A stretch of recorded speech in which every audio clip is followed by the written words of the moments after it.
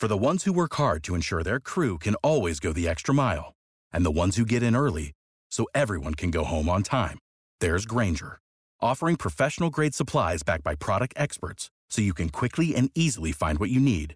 Plus, you can count on access to a committed team ready to go the extra mile for you. Call, click Grainger.com, or just stop by. Grainger, for the ones who get it done.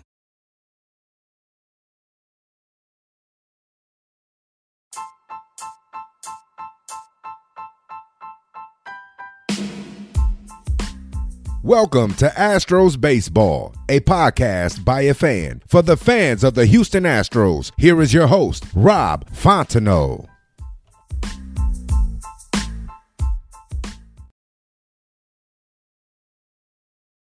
Hey guys, thanks for tuning in to this episode of Astros Baseball, brought to you by RamShirts.com, the company that brought you Crush City Tees. Ram Shirts offers custom printed and embroidered apparel. They offer direct-to-garment printing for small runs and screen printing for larger runs. Follow them on Twitter and Instagram at RamShirts. Visit RamShirts.com for all your custom apparel needs. Joining me on the show today for the second time, he promised he would come back, and he followed through on that promise, so I do appreciate it. Ben Ryder. Ben, thanks for coming back. Anytime, Rob. Thanks for having me back. All right, so I'll just tell you this.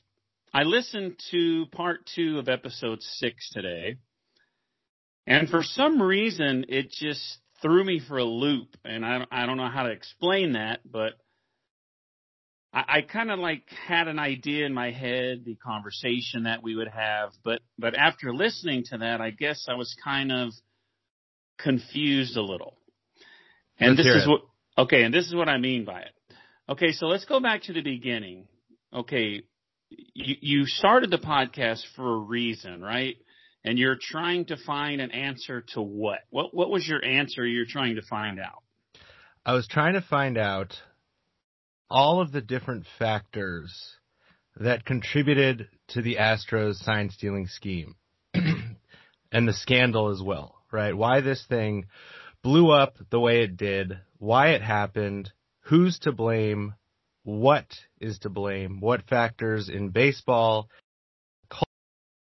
are all combined in this explosive chemical compound that was the Astros sign-stealing scandal. So that was my goal with this podcast. Did you, so let me ask you this. Is the final episode like the results and the answer of your quest? I want people to listen to it, right? And I'll be interested to see what the reactions are. I would say that the specific answers to the Astros story, I think, are wrapped up in some measure in the first part of the finale, right? Episode 6, part 1, I think that story doesn't come to a complete conclusion, but the specific factors, and I list 5 of them at the end, that after my many months of investigating, after my many interviews, combined specifically to make this happen in the Astros clubhouse and in the Astros organization. In the second part of the finale, I branch out. I pull back the lens into the broader landscape of Major League Baseball, and even in some measures into the modern landscape of business in the 21st century, to shine light on how modern technologies, modern business strategies are sometimes resulting in scandals like this, and how they've worked their way into Major League Baseball in particular, and how all those things combine to lead to things like what happened in Houston. I like the way you, excuse me, I like the way you started out the final episode talking about, what's his name, Stephen Cohen, the guy that just bought the Mets. And you talked about how, you know, he was the head honcho. He was the leader of the business, the boss. And he had these guys doing all these illegal things, illegal insider trading and all this different stuff. I guess that's what you call it. They would find out reasons to buy stocks or whatever, and he would make money off of it. And then everything hit the fan, without saying the bad word, and the people under him were the ones that paid the price, not him. And that is and I'm sure that's what you're going for, but that's what happened with the Astros. Jim Crane is the boss, the big boss, and the only people that got in trouble are the people under him. And he bought a club for, I guess, $580 million, and I think you said it's worth a couple of billion now. And so it's just, that's kind of the result of it. It seems like, not the total result, but I found it interesting that what happened with the Astros is kind of a reflection of what happened with Steve Cohen's business. Yeah, as I was looking at these stories, these parallel stories, the resonances between them were very strong. And let's be clear, Rob, this doesn't absolve the people who were committing the crimes or who were responsible for the crimes of anything, right? The trader or the portfolio manager who worked for Steve Cohen went to jail for 9 years, right? Jeff Luhnow has suffered a significant penalty for his team sign stealing, and this is not to absolve him of that either. But part of it is to look at, where does the culture of an organization come from? And I think if you talk to anybody, the leader of the organization, the owner of the organization, is largely responsible or significantly responsible for that culture. He derives much of the benefit from the results of this culture, whether you're Steve Cohen and you become one of the richest people in America, or you're Jim Crane and your asset value of the team, quadruples, maybe even quintuples in a period of a decade. But you don't seem to face consequences in America. In fact, you're explicitly absolved of any part of this, at least according to the commissioner's report. So part of my mission here was to interrogate that idea and to weigh whether that's actually right and reasonable, and whether somebody who owns an organization should bear some responsibility, some accountability for when his organization does wrong. And Luhnow was the only one that, out of all of these people involved, that, I guess besides Taubman, but he's the only one that's involved that no longer has a job. If you look at Cora, he got hired right away. A.J. Hinch had an interview with Detroit 30 minutes. I guess they set up 30 minutes after the World Series ended. And so, Luhnow is the only one that's without a job, and he's also the only one willing to talk to you about this. Everybody else declined comments. But another thing that I found very interesting about this story is the story you're talking about, Manfred, and the story about the job of commissioner. And you had the other guy, what was Fay Vincent? Right. Fay Vincent was the commissioner of baseball between 1989 and 1992. He's on the podcast.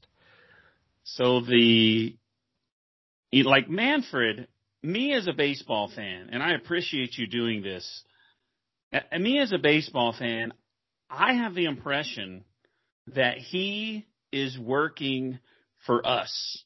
He's trying to keep the game clean. He's trying to do everything for us. But what it seems like now, after listening to the last part, is that, it is true, he works for the owners, and I found it very interesting, and I didn't even think about this when it first came out. Right away, he's like, Jim Crane didn't know anything. Right.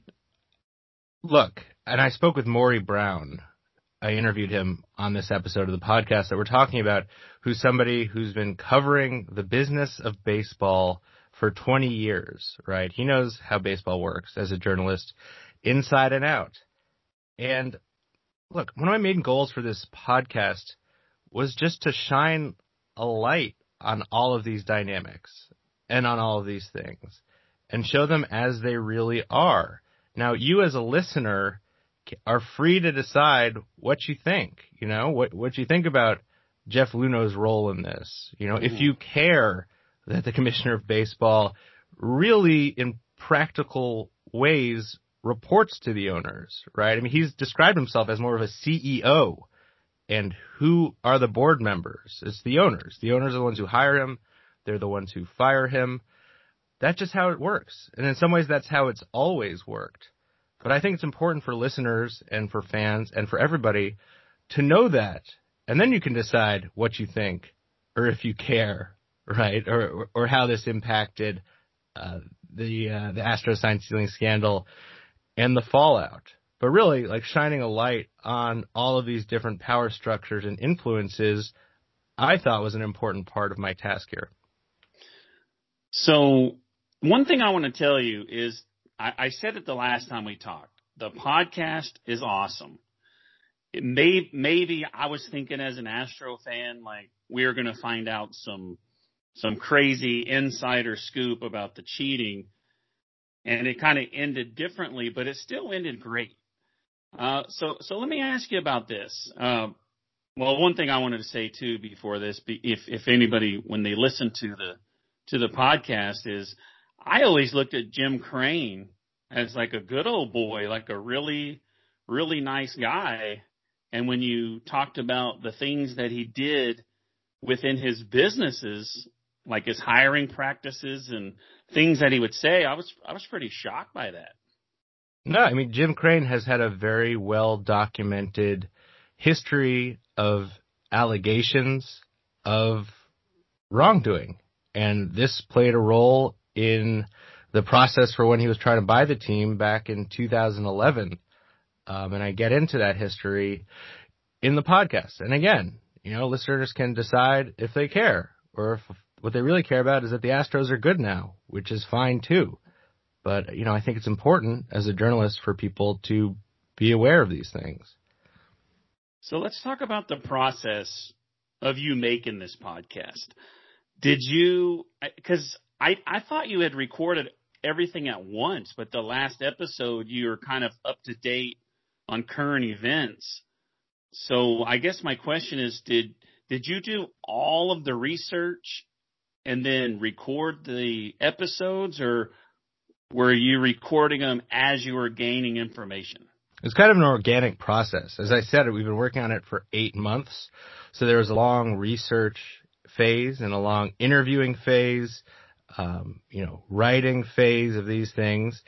And then as the weeks went on, we had several of them done before the first ones dropped in early October. And then as the weeks went on, we kind of continued to make them, and we were making the last one, as you heard, because it references some very current events up until this week.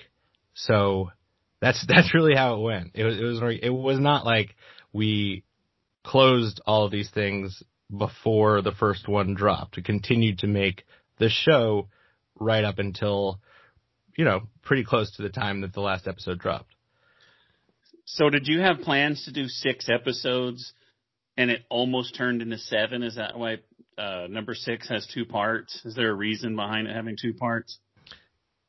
The truth of it is we got to episode 6 and we realized that we had more story to tell. Mm-hmm. And that we thought to tell it in a rich and fulfilling way that wouldn't cheat listeners had to be a 2-parter.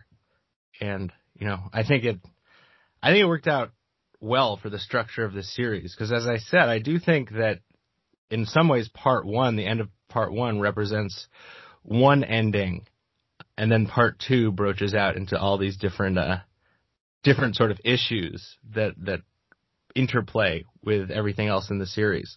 I'm interested, Rob, what threw you for a loop in the second part? It seems to me like it connected pretty well with you. No, I mean, what threw me for a loop is that, I guess I was just expecting to have questions like I did last time. And then when I heard this last one, it just changed like what I wanted to talk about. Like I was going to ask you about, that's what I mean by a loop. Like I was going to ask you about Tony Adams and how emotional he got. He took a little slack on Twitter, for being emotional. They said that's what they wanted. They wanted the Astros to cry on the podcast and, they wanted you to feel remorse. But, like it said on the letter from Manfred, it said this is a wide league issue. And some of us don't agree with Tony Adams, what he said about, I'm no longer proud of this. I mean, I'm proud of it. I know they cheated, but I highly doubt, and I want your opinion on that. I highly doubt, and it's already noted that there were two other teams in 2017 that got fined for doing illegal stuff, but they weren't the only ones doing it. And the Evan Gattis podcast, he said, hey, we're just trying to keep up with everybody. I mean, everybody was, they were suspicious of everybody else. They were paranoid. So you don't think the Astros are the only ones doing it, do you? No, I don't think that the Astros are the only ones who are breaking the rules. The rules being to use technology to steal signs. I think probably if you could reveal what every team was doing in 2017, there's a good chance that technically, I'm ballparking here, but more than half the league would be a conservative estimate of teams that could be judged to have broken that rule.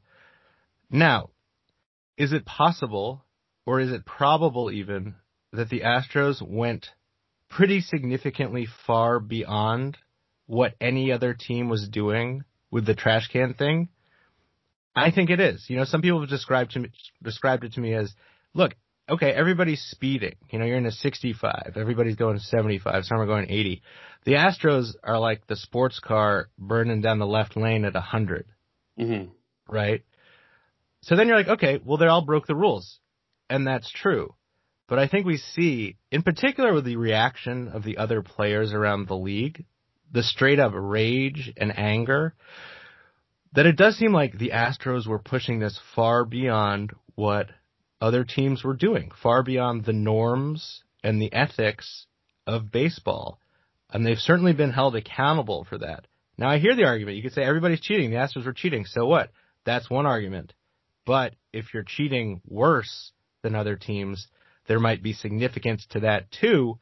And, I think that's what Tony Adams, in my interview with him in episode 4, was responding to, and why he said that, and I'm sure he's not alone among Astros fans, that 2017 championship, which came after Houston had been devastated by Hurricane Harvey, which had come after 56 years of waiting, why he'll never look at it in quite the same way, and why he thought, at least he thought at the time when I spoke to him, that those rings were tarnished. See, a lot of fans from other teams, they have this impression that the fans of the Astros embrace cheating. And the truth is, we just get tired of hearing it. I mean, we know they did it. I was upset. I mean, I was sick to my stomach when I found out. When John Boy was doing all the videos, when it first came out, trash can, they're banging the trash can. It sounded ridiculous. It's like there's no way they're doing it, and they were. So what I'm saying is there is a possibility that other people were taking it to the level the Astros were, but the Astros, for some reason, decided to use a crude, manner of banging on a trash can that could be found out. And the only difference is that they had a rat. They had someone tell on them. And I do agree. I mean, there's no proof anyone did anything worse than they did. And I don't know. But we're not proud of it. You just take the bad guy role just because you get tired of hearing of it. I mean, we did it. we're sorry. Let's move on. But people will not let the Astros move on, and I'm sure it's going to carry on to next year because there was no fans. So I'm pretty sure it's going to get worse. Yeah, and I get into that. Some people are saying, oh, the Astros got off. They got lucky because of the pandemic meant that stadiums were empty, so they didn't have to face the fury and the rage of fans across America. I think that just means it's going to be delayed a year or until whenever fans get back in the ballpark. And I think that, those rings, as people say in my series, they'll always be tarnished, right? Like the actual acute offense will probably smooth out a little bit as history goes on. But this is something that will always be associated with the 2017 Astros in some way. And, fans obviously can look at that or deal with that however they want. Think it's fair, think it's unfair. But that's probably going to be how it is, unless some sweeping specific evidence that like every team or many other teams, or at least the good teams, were doing something very, very similar fundamentally. And if I had to put money on that coming out, I don't think it will. And if I had to put money on that happening, that there were actually teams taking it to this level, crossing the edge that the Astros did, I probably wouldn't put money on that either. Yeah, so personally, myself, I'm a little outspoken about the Astros, and I agree 100% that the Astros championship is tarnished. I've never denied that. I've never said it wasn't. But here's one thing that really shocked me, and I wanted to get your opinion on this. Not only did A.J. Hinch get hired, but the Red Sox hired – they had their own scandal, and both guys that got suspended, they hired them back right away. How shocked are you about that? I'm not shocked by that. Why aren't you shocked? I was about to tell you. I was gathering my thoughts. I think both A.J. Hinch and Alex Cora are different than Jeff Luhnow, right? Like Jeff Luhnow came into the game as an outsider, as an unabashed agent of change, somebody who upset baseball orthodoxy, did it differently, was not shy about what he was doing differently, and it actually worked, right? Which is even more annoying to a lot of people. Mm-hmm. And he wasn't so concerned with making friends around the game, right? He almost relished in some ways not making friends, being an outlier. Very different from A.J. Hinch and Alex Cora, both of whom are former major leaguers, both of whom are broadly liked and respected across the game, and both of whom have proven that they can take a team to a title in the clubhouse. Like, I think all of those factors significantly outweighed this mistake that both of them made.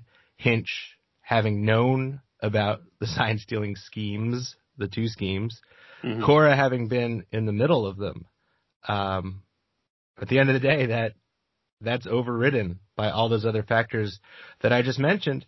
And I should also say that, look, they served a penalty, right? Like, yeah, it seems kind of shocking that they got back so fast after their suspensions elapsed. As you said, A.J. Hinch got a call from the Tigers 30 minutes after the final out of the World Series, he said.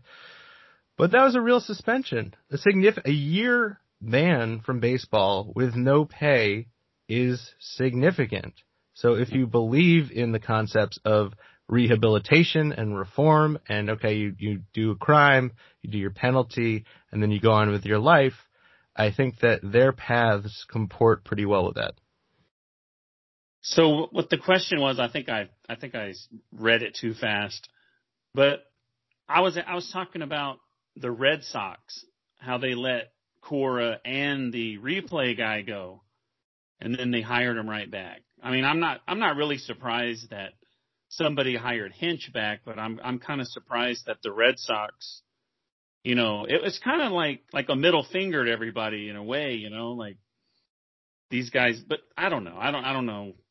I think a lot of people are surprised that they just hired him right back like it was no big deal. Yeah, I mean, I thought, Rob, and this is not based on talking with anybody with the Red Sox or anything, but when they announced those 5 candidates to be the Red Sox manager again, and you saw Alex Cora's name in there, you're like, are you going to say they're considering it and then not do it, right? Are they going to not rehire this manager who's beloved in Boston, who won a ring in 2018? So, yeah, I mean, I'm not surprised. As far as it being a middle finger, no.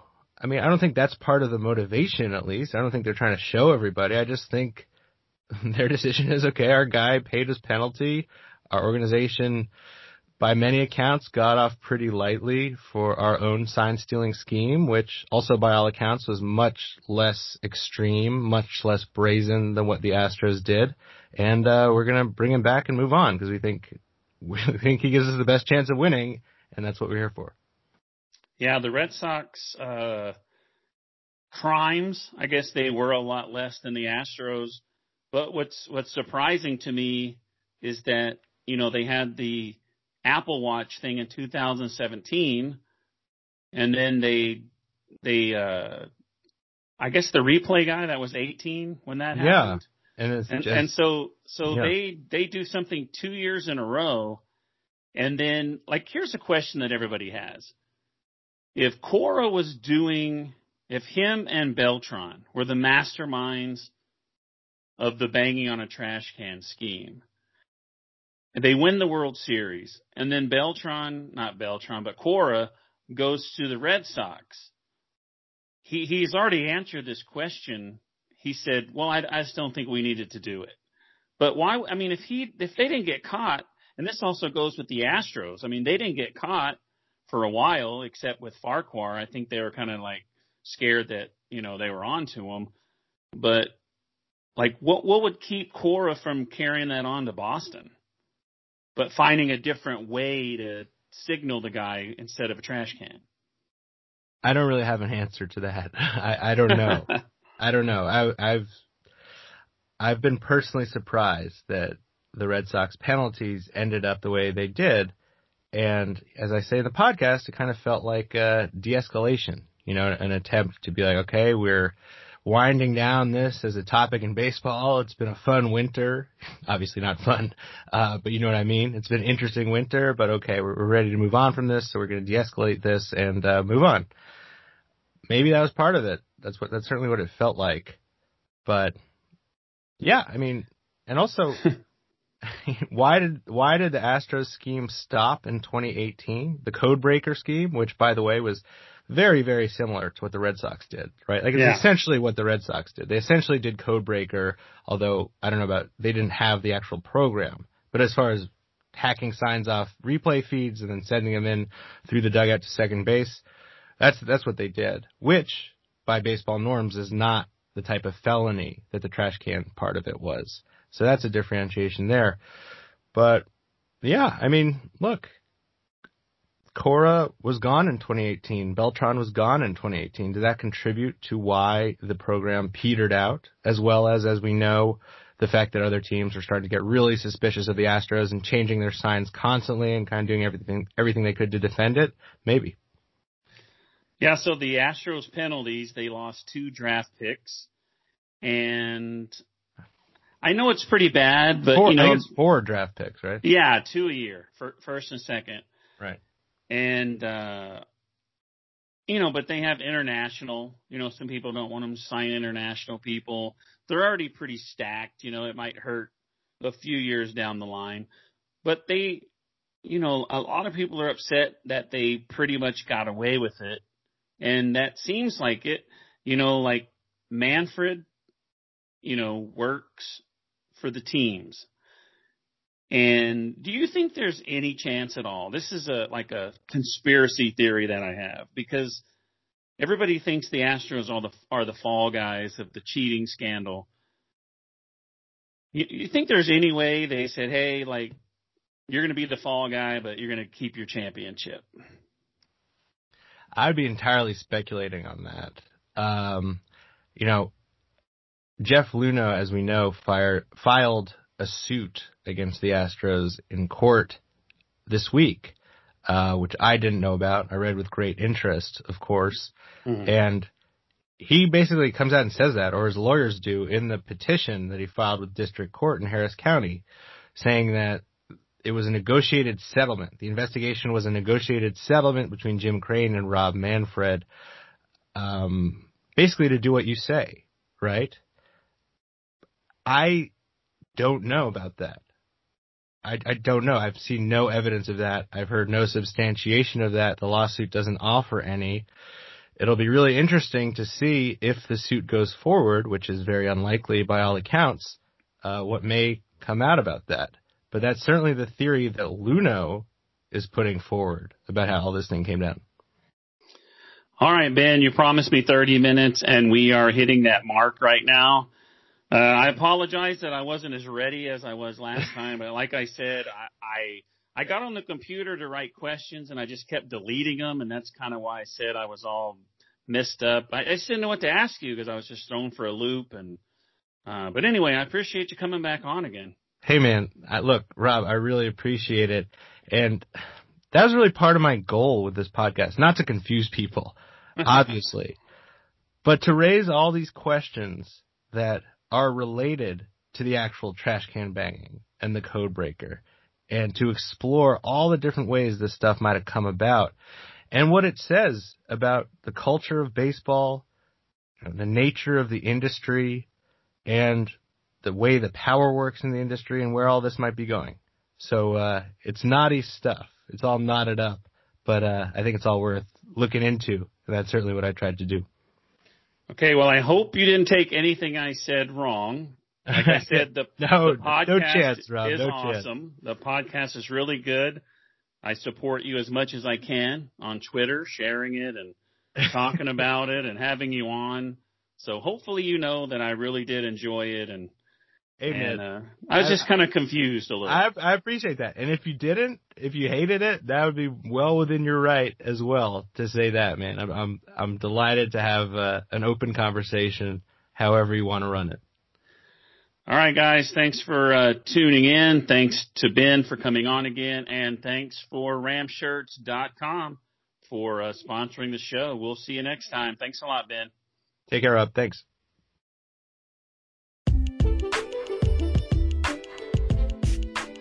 Thanks for listening to this episode of Astros Baseball. Make sure to subscribe so that way you will be alerted when there is a new episode. Follow Rob on Twitter at Rob Fontenot.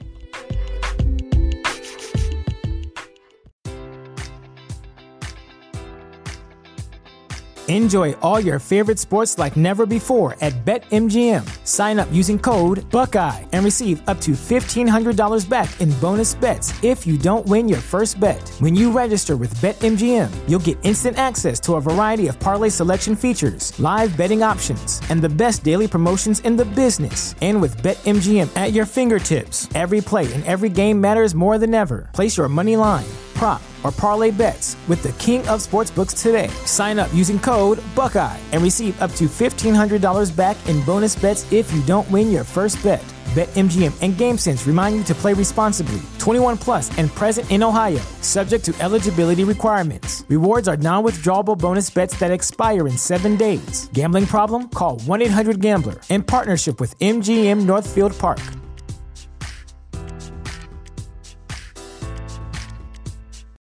For the ones who work hard to ensure their crew can always go the extra mile, and the ones who get in early so everyone can go home on time, there's Grainger, offering professional-grade supplies backed by product experts so you can quickly and easily find what you need.